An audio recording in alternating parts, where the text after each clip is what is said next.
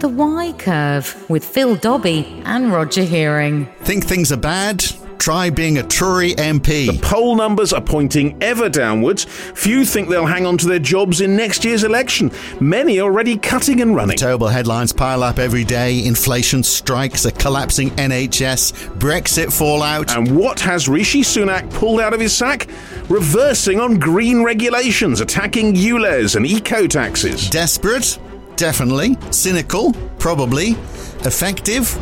Maybe. But what chance does the party that's held power for 13 years have now? Can it avoid a wipeout? Could it even somehow cling to office? That's this week on The Y Curve, brought to you by Wigmore Associates. The Y Curve. So, yeah, it is looking desperate, isn't it, for the Tory party? I mean, if you look at some of the latest polling numbers, they are absolutely horrendous. But, you know, we are perhaps 6 months away from an election. So one in the eye yesterday, not one in the eye, one from the eye newspaper, for the Tories, has got Labour on 44 voting intentions, voting 44% for Labour, 27% for Conservative. I've seen some having the Tories as low as 25%. In fact, Politico's poll of polls has got, 25 or 26%. Yeah, it's a wipeout if that happens. But, I mean, you know, we've got a campaign to go before, but, I mean, they just seem to be thrashing out in all directions to try and find some way of saving themselves. But it has been this bad before, hasn't it? So back in 2019, before the general election, just a few months before, the Tories were down to around 20%, and then they bounced back up again. But that was one very specific issue that it was all about then. Of course. You may remember. Yeah. I mean, I think there's a different thing going on here, because I think they don't know where to turn, what the party is. They're killing each other. Well, it's exactly, it is. It's blue on blue, isn't it? Because this is a party now where the extreme right has latched onto the whole thing about migration. And using, what some might call desperation tactics. Well, I might call it desperation tactics. You definitely would. Do you know why I would call it that? Why? Because that's what it is, isn't it? Right, yes. No, it certainly so smacks Barges in Dorset, you've got the deputy chairman of the Tory party saying, if migrants don't like it, they can F off back to France. I mean, this is not a party that's united or even has any sense of decorum about it. And pushing itself further to a more minority area, many people think. I mean, it doesn't actually do them any good to push off to the far right, because it doesn't get them a lot of votes. And I mean, things like coming out of the European Court of Human Rights, for example. I mean, that's nothing to do with the EU. That goes back to Churchill's day. Yeah. And it will be seen internationally as an incredibly negative move. But they are talking about it. They'll say, who cares about what the international opinion is? It's what we... It's red meat. Exactly what it is. Yeah. And it is growing this yawning chasm between the Tories and Labour. But the problem is it's just yawning at the Labour Party, isn't it? See what I did there? You did. Very neat. It's just, if we go to a Labour government, we're going through a period of very dull government. Possibly. And, is that going to last? I just wonder, it's something we can explore today, whether we are going through our own Trump moment. So Trump was very successful. Then he got ousted. We went through a period of, not particularly effective government. And it looks like Trump's going to get back in again. But you think Boris is going to be taken to court and actually come back to power? Boris might come back. He'd have to have a few trials. Well, whether it's Boris or, maybe there's some hope that perhaps... Nadine Dorries? You see, just... not that we're biased or anything. We'd hate you to think that. Yeah, hate that. But the other factor, which I'm surprised you latched onto, is the economic cycle, because the way it's working is that most people feel poorer generally, and that is likely to come right the way through. Yes, and if it begins to turn up, who would want to be in government? If the signals begin to look better, then there's a reasonable chance they will start looking better pretty much towards the end of next year, which might be the moment of the election. Now, politics may wax and wane, but you don't want that to happen to your hard-earned wealth. That's why you need to have it managed by Wigmore Associates. They are a boutique wealth management company who can look after your investments, your assets, your pension. They'll do their best to ensure that you get the return you deserve, so there's money for your future, for your children's future, and that you're not paying too much to the taxman as well in the interim. They'll help you get the balance right for your portfolio, depending on whether you're looking at a long-term or short-term plan. Give them a call. Contact wigmore-associates.co.uk. Their email is on the website too, or you can give them a call on 020 7224 3400. that is what they call in the business a paid promotion. It is. Yeah, and just it works. because you worked for the BBC for so long, it might be alien to you. That sort of thing. Well, the main thing is they keep us on air, which is very important. But let's talk about the issues for the Tories and what's going to happen with them. Joining us, I'm very pleased to say, is Tim Bale, Professor of Politics at Queen Mary University, London, and he joins us now. So, Tim, it is looking pretty tragic for the Tory party right now, but of course they have been in, low ebb before, and they've picked up. I guess it's a big ask, though, that they're going to pick up this time in time for the next election, isn't it? And without a change in leadership, which seems unlikely. Another change in leadership? Well, why not? But it seems they won't do that. So, but perhaps they'll come back after one term out of government. Well, that's possible. Let's take the polling first of all. It doesn't look good for them. You're right. There are some recent polls which have the Conservatives, if there were to be an election tomorrow, which of course there won't be, on 100 or so seats, even perhaps below 100 seats, with Labour, around 450, touching on 500. That clearly isn't going to happen.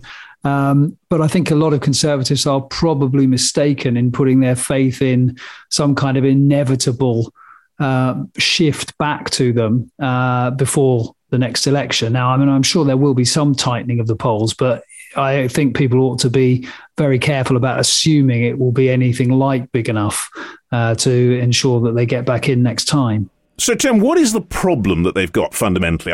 It's a question, I suppose, some of the answers are pretty obvious, but what do you think is the fundamental issue that makes them so unpopular? Well, I think you do have to look at some of the basics. I think the economy is very important.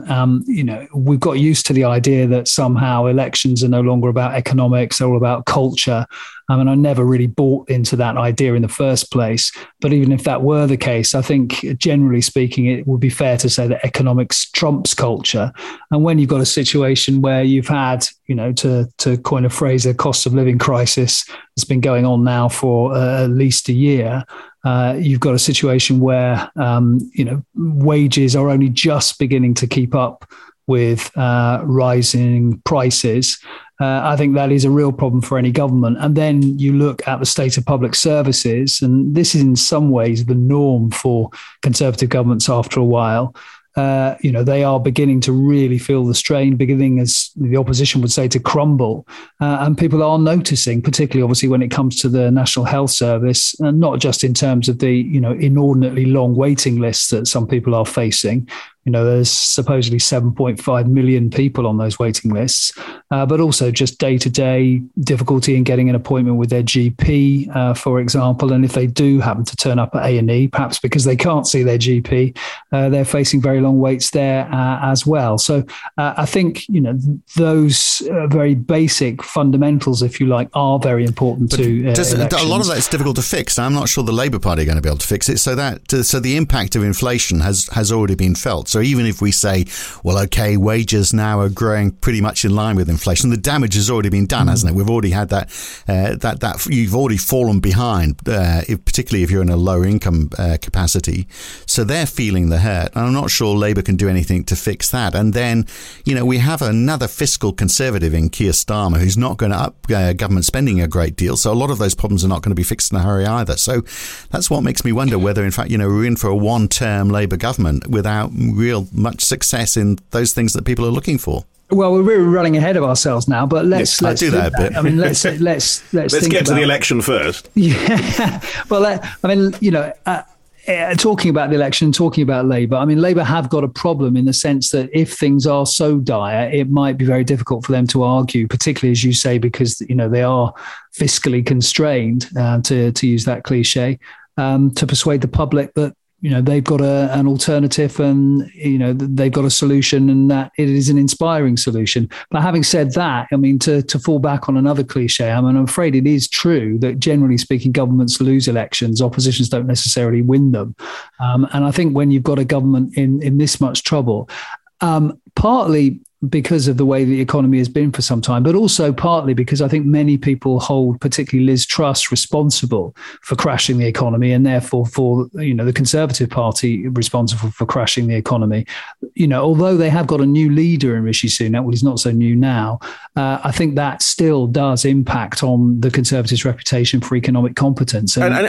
And it's not, you said it is basically economics rather than culture, but I was just thinking, if we go back to the whole Partygate issue when that was around, the economy it wasn't great, but we didn't have the problems we have now.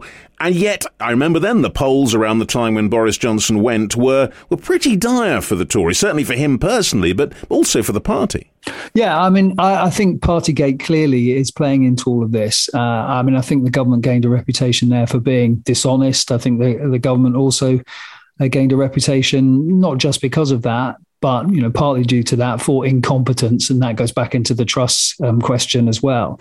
And I think when we're talking about not just the ability to manage the economy, but general competence, then I think the government is in trouble as a result of that. So I think it's the last two leaders have really been pretty negative for the Conservative Party. Obviously, for first Boris Johnson and then Liz Truss, and Rishi Sunak, I think, isn't enough of a break from those two leaders. Well, the problem is he's loaded, isn't it? He's there. He's obviously earning a mozza. So is his wife. They have foreign holidays when no one else can afford it.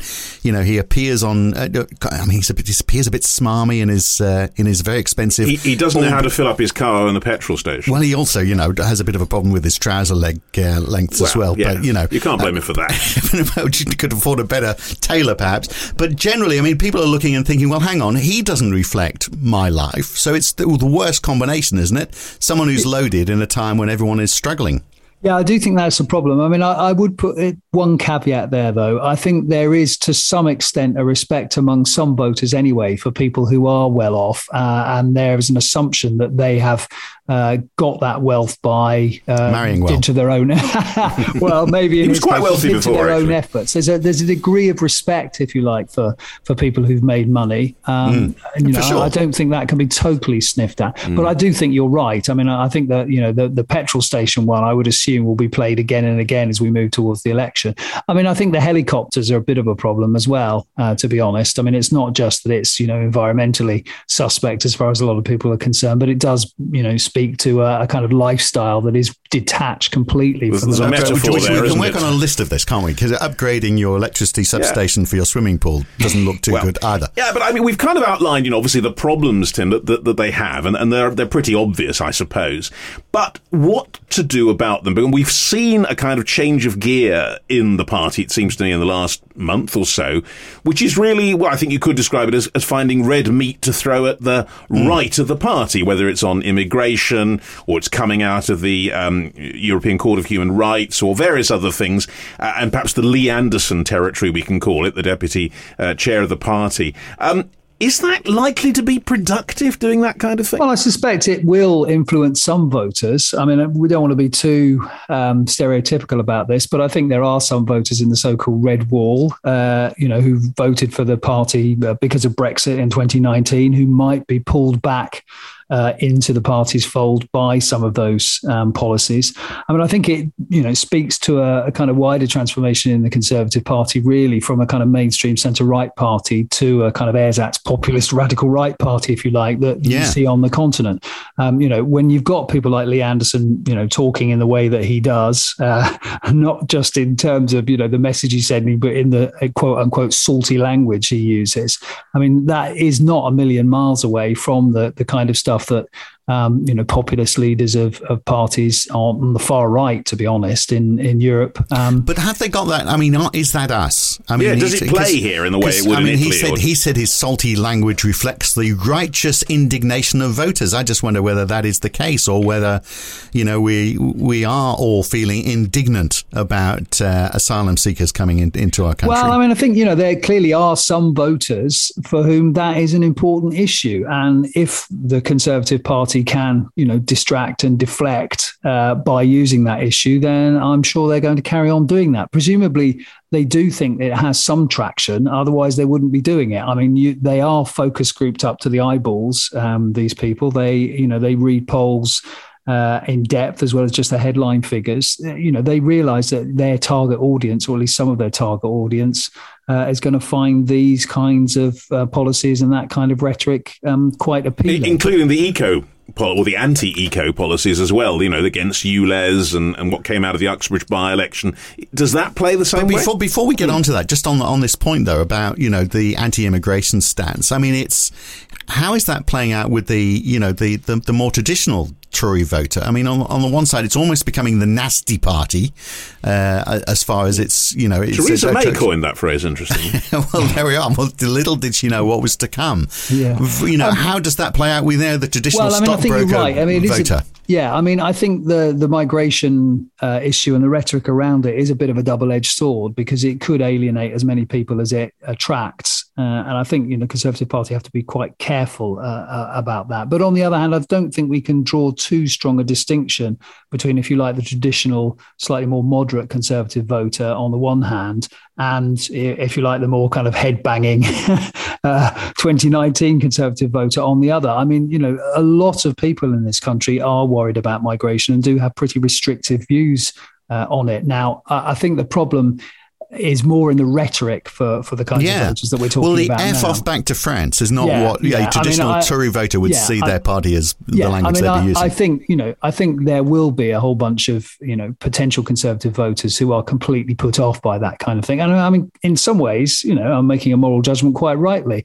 I mean, I really don't want, or wouldn't want, as a parent of young children, my children are grown up now, to see that someone who represents this government uses that kind of language. I mean, it really is just... Well, it comes across as desperation, doesn't it? And then, so the question is the party pulling itself apart? Well, that's the same thing with, I think, the eco thing, because, again, that's another sector that you probably alienate as many as you win over if you start pushing against green policies, which, I mean, certainly the youth vote must be very much in play. Yeah, but then we get to this question of differential turnout, don't we? It might offend a bunch of young people, but young people don't come out and vote as much as middle-aged and older people. So there's a degree to which I think the Conservatives always feel that they can get away with, if you like, policies that don't really attract young voters, because they don't really feel they're going to be punished by those voters in the way that they would be if they were pushing policies that didn't attract pensioners, for example. So I think you're clearly right. And obviously,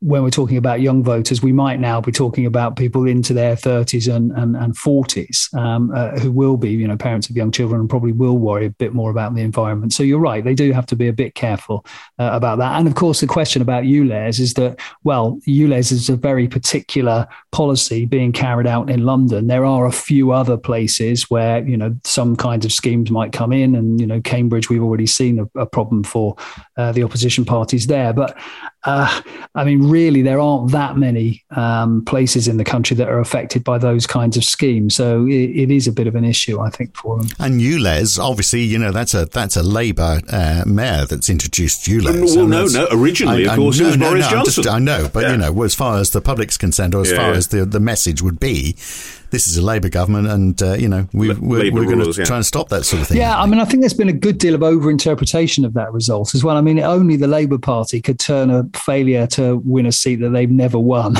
by just 500 votes into a complete disaster PR-wise for a week. I mean, it really is quite incredible. I think Labour could have done a lot better in terms of framing that policy in the first place. But, their reaction to the by-election, it seems to me, has been, totally counterproductive in many ways.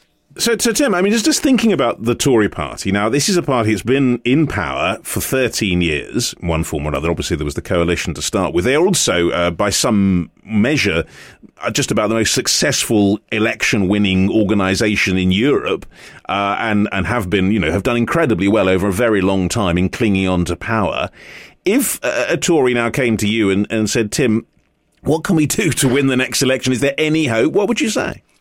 Well, I mean, I think, to be honest, they can't run away from the economy. They ought to be talking more about, how their plan for the economy, to use George Osborne's phrase, is a long-term economic plan. I think, that is one thing I would advise. I would advise probably keeping off the migration and green issues, at least to the exclusion of talking about the economy. They really do need to do something pretty urgently about the health service. But whether they can do that in the next year or so, I think is a real problem. And I think obviously what they do need to do is talk about, some of the disadvantages of Labour's policy, in particular when it comes to taxation. And I think if they can convince people that, Labour is spendthrift, as they normally do manage to do at elections, and that Labour will cost you more even when, times are already tight, then, there is some mileage in that. But I do wonder whether, after 13 years, you have simply kind of run out of road, really.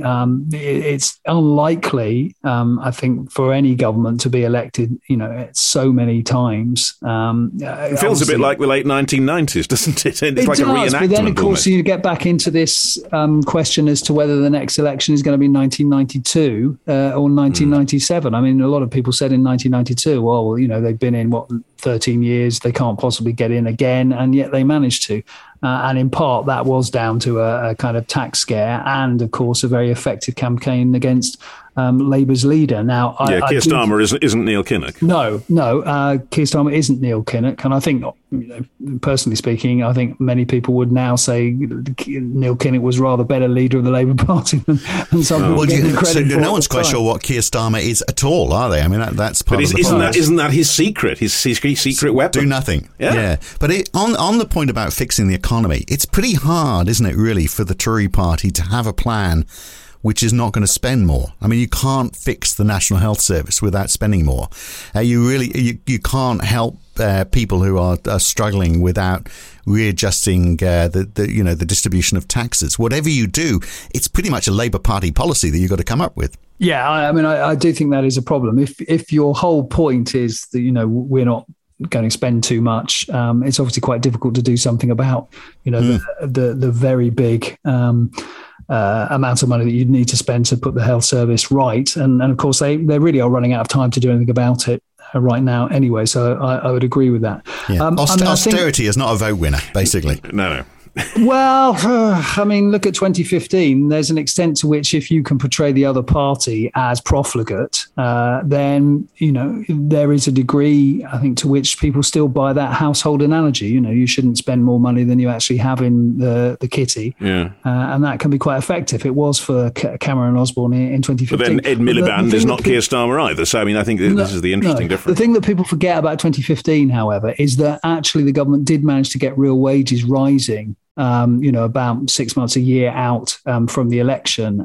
And that does make a difference. So if, as we're beginning to see now, wages are catching up with prices, then, that will, I think, help the government a little bit. But whether they can do, enough in the time they have available. So you've said that a couple of times. So they might be catching up now with where they were maybe 6 months ago, but go back a couple of years and people have taken a big fall. Yeah, and they've got the mortgage problem as well. And although obviously, it's true to say that, not everybody is affected straight away, you've got a kind of rolling thunder effect here where more and more people are coming off fixed terms for their mortgage, and they're going to find, obviously, that they are then paying quite a lot more.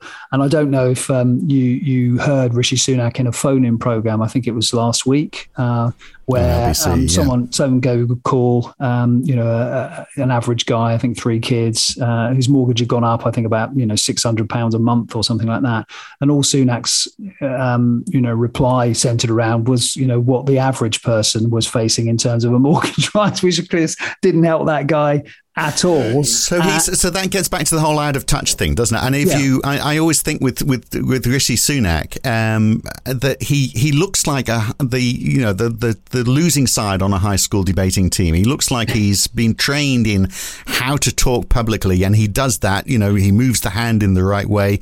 He's got that smile. He's doing everything he's been taught, but there's nothing genuine. There's no authenticity, and I think everyone's seeing through it. Yeah. No, I think not only is there no authenticity, there's very little authority either, although he has managed, I think, to get a grip on the Conservative Party. And that is worth reminding ourselves of, because there was a lot of talk, I think, when Liz Truss went and Rishi Sunak came in, that the Conservative Party was ungovernable.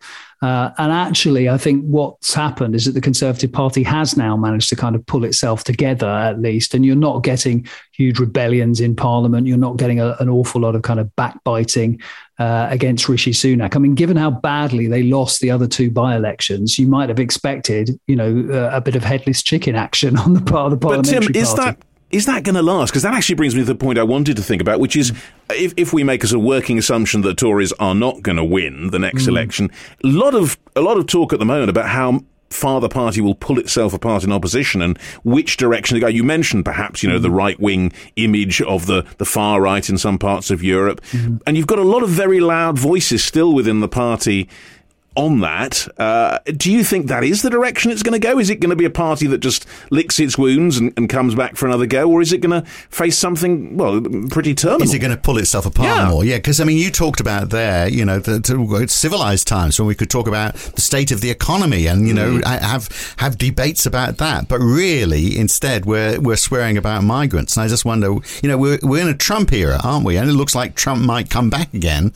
And, has that sort of infiltrated politics locally as well? Would Boris come back as the leader of that, potentially? Yeah, exactly. Just follow the success of Donald Trump, perhaps. So, are we entering a new era? Yeah, I do think, there is a question as to whether this transformation I was talking about earlier from a mainstream centre-right party into populist radical right party is permanent or not. It's easy to think that, it is, but actually the Conservative Party's record over time, and I must stress over time because it doesn't always happen straight away after an election loss, is that it comes to its senses, as it were, and begins to actually rethink what it wants to do. And if you look at, for example, 1997, the Conservative Party did really head for the ideological hills, really, till 2001 and even till 2005. And it was only when David Cameron came in as leader at that point that the Conservative Party, began to think more seriously about how it needed at least to project change. Whether it actually changed that much is another matter.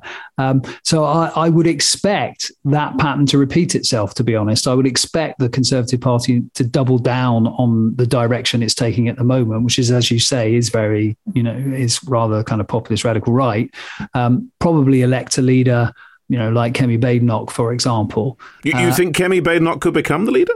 Yeah, I do think that she's probably in pole position. I think she's probably the bookies' favourite, and I suspect if you see, the way that she's positioned herself over time, that she's probably got the best chance. It'd probably be her versus Penny Mordaunt, but who can tell?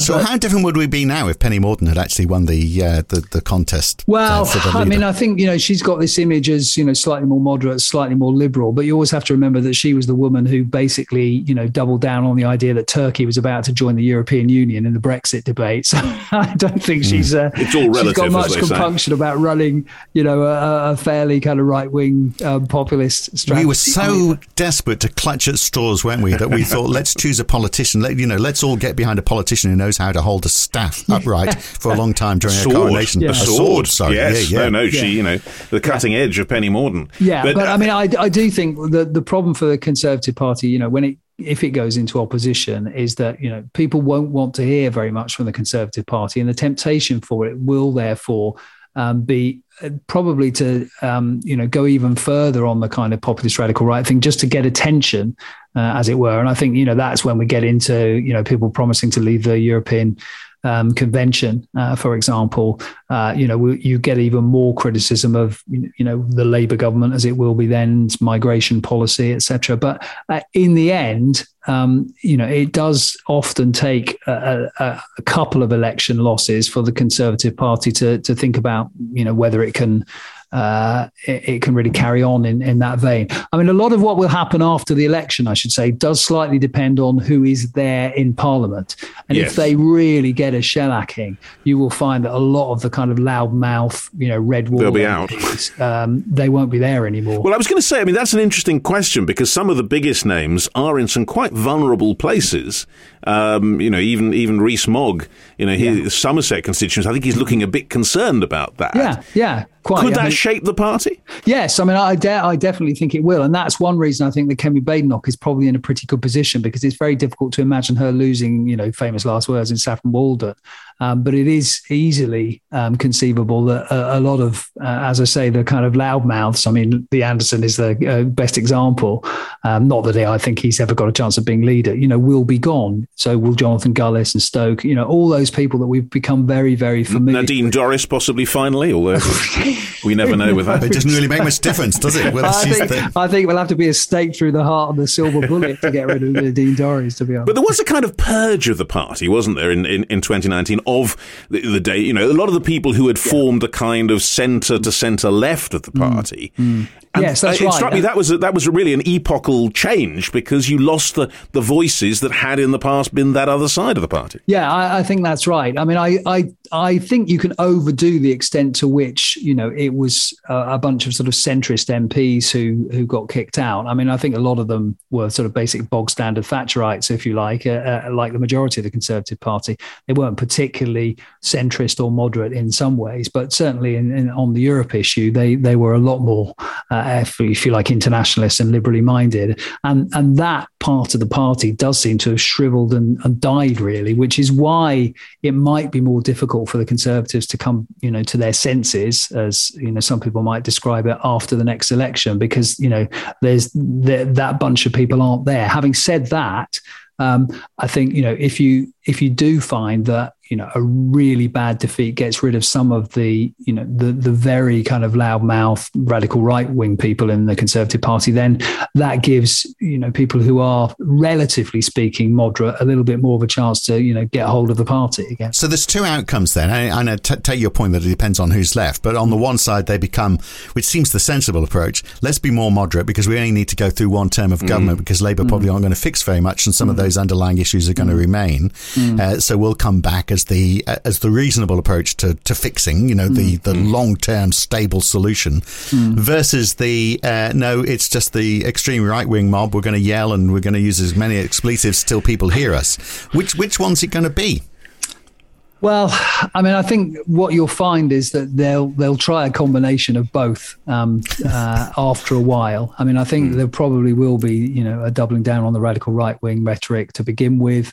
That won't work. I think, for one election, they might try it for the second term of a Labour government if we get a Labour government. And then eventually you will get, more moderate voices saying, we can't actually carry on like we are. We need to change. Right, unless politics has changed forever. On that point. That's possible. That's possible. And of course, it does depend very much on the leader as well. Yes. So when we're talking about Kemi Badenoch, it is worth remembering that, her crack recently, when she was confronted with a bunch of Eurosceptics who were, upset about, her not doing what they wanted on Europe, she said, I'm a conservative, I'm not an arsonist.